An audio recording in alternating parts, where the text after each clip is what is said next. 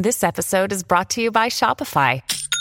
Forget the frustration of picking commerce platforms when you switch your business to Shopify, the global commerce platform that supercharges your selling wherever you sell. With Shopify, you'll harness the same intuitive features, trusted apps, and powerful analytics used by the world's leading brands. Sign up today for your $1 per month trial period at shopify.com/tech, all lowercase. That's shopify.com/tech. Another day is here, and you're ready for it. What to wear? Check.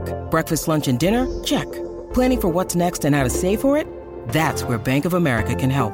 For your financial to-dos, Bank of America has experts ready to help get you closer to your goals. Get started at one of our local financial centers or 24/7 in our mobile banking app. Find a location near you at bankofamerica.com/talktous. What would you like the power to do? Mobile banking requires downloading the app and is only available for select devices. Message and data rates may apply. Bank of America N.A., member FDIC. It's a Minimalist Monday edition of Optimal Living Daily, episode 3075, 7 Ways to Slow Down in a Fast-Paced World, by Emma Scheib of SimpleSlowLovely.com. And I'm your narrator, Justin Malik, reading you articles every single day of the year, usually covering minimalism on Mondays. So with that, let's get right to it as we optimize your life. 7 Ways to Slow Down in a Fast-Paced World, by Emma Scheib of SimpleSlowLovely.com. Most of us, if we are honest, are sick and tired of being so busy. We are desperate for a slower pace in what seems to be an ever-increasing fast-paced world. But what exactly does it take to slow down, to go against the grain and rebel against busy? What actionable steps can you take to find slow in this fast-paced world? Here are my 7 go-tos for living a slower-paced life and regaining your sanity. Number 1, say no a lot. If you feel like you are constantly on the go, then it's likely you are saying yes to too many things. Can I offer a gentle reminder? It's okay to say no. Don't worry, it's a completely normal human trait to want to socially oblige to others. No can feel and sound harsh and confrontational and make us feel as though we are risking the relationship we have with others. But burnout will be inevitable if you say yes every time. Start practicing with small no's, like no to the cable salesperson, no to that party you don't want to go to, and build up to the big no's. Number 2, start breathing again. When was the last time you checked your breathing? Stop now. Pause. Notice the quality of your breath. Is it deep or shallow? Long or short? How does it make you feel? Slow breathing in particular has been found to correlate with emotional well-being and emotional control. I don't know about you, but when my kiddo is throwing a tantrum, we could both use an extra dose of emotional control. Number 3, care less about what people think. It's hard. We want others to like us. Again, a completely normal human need. We are wired for connection with others, and we know that when we like someone, it means more connection. But if we care too much what others think of us, we risk diluting who we really are in favor of who we think others want us to be. And in the striving to be liked and connected, it's possible we'll just wind up being overcommitted, stressed, and complaining about how busy we are. Number 4, create something with your hands.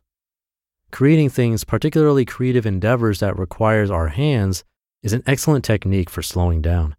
When you create something from scratch, knit a scarf, bake a cake, plant a garden, you need to pay careful attention. You need to come out of autopilot mode and go slower than usual. Creating anything can be an amazing mindfulness technique that can slow your heart rate and decrease stress and anxiety. Number 5, join the slow movement. The law of averages and motivational speaker Jim Rohn tells us we are the average of the 5 people we spend the most time with. For example, if you want to have a more positive approach to life, you'll want to surround yourself with people who are already naturally optimistic. The same applies to slow living. If you want to live a slower pace, make sure you have at least a few people in your life that are living at the pace you desire. They'll serve as an inspiration and act as a rudder, helping you point your ship in the right direction. Number 6, unplug. Get off social media, get off your phone. In fact, get off anything electronic for at least a couple of hours a day or 24 hours a week. There's no doubting that our increased connection to the wider world and the notion that everything is switched on 24/7 has made us busier. Try a hiking date with someone instead of talking on Instagram. Spend a few hours slow cooking in the kitchen instead of using your microwave or local takeaway shop. Read a newspaper over coffee instead of scrolling online. And number 7, quit your job. Do you work more than 60 hours a week? In my country, New Zealand, 1 in 5 people who work more than one job are working more than 60 hours a week. And while the average across industries is often seemingly acceptable, 43 hours for New Zealand in 2015, there are some jobs like truck driving that demand dangerously high hours from their employees. I initially wanted to follow that subtitle up with a comment about how just quitting was a bit extreme, but perhaps that's what you need. If your busyness is making you sick, like it did to me, then you probably need to at least consider cutting back, if not quitting. Quitting my dream job 3 years ago to seek a slower, simpler life was the best thing I ever did. You just listened to the post titled 7 Ways to Slow Down in a Fast-Paced World by Emma Scheib of SimpleSlowLovely.com. And I'll be right back with my commentary. When you need mealtime inspiration, it's worth shopping Kroger, where you'll find over 30,000 mouth-watering choices that excite your inner foodie. And no matter what tasty choice you make, you'll enjoy our everyday low prices, plus extra ways to save, like digital coupons worth over $600 each week. You can also save up to $1 off per gallon at the pump with fuel points. More savings and more inspiring flavors make shopping Kroger worth it every time. Kroger, fresh for everyone. Fuel restrictions apply. Thank you to Emma. I feel like I've personally done all of these and can back them up. I think they work. And some are more extreme than others, quitting your job, for example, but like her, for me, it was the best thing I ever did. Now, that might not be the case for you, especially if a backup plan isn't there or you're looking to quit in order to start a business from scratch that you don't have any experience in. I wouldn't exactly recommend that path. But like she said, you could try a smaller step like cutting down hours if that's possible. So something to consider today. Have a great rest of your day, and I'll see you tomorrow, where your optimal life awaits.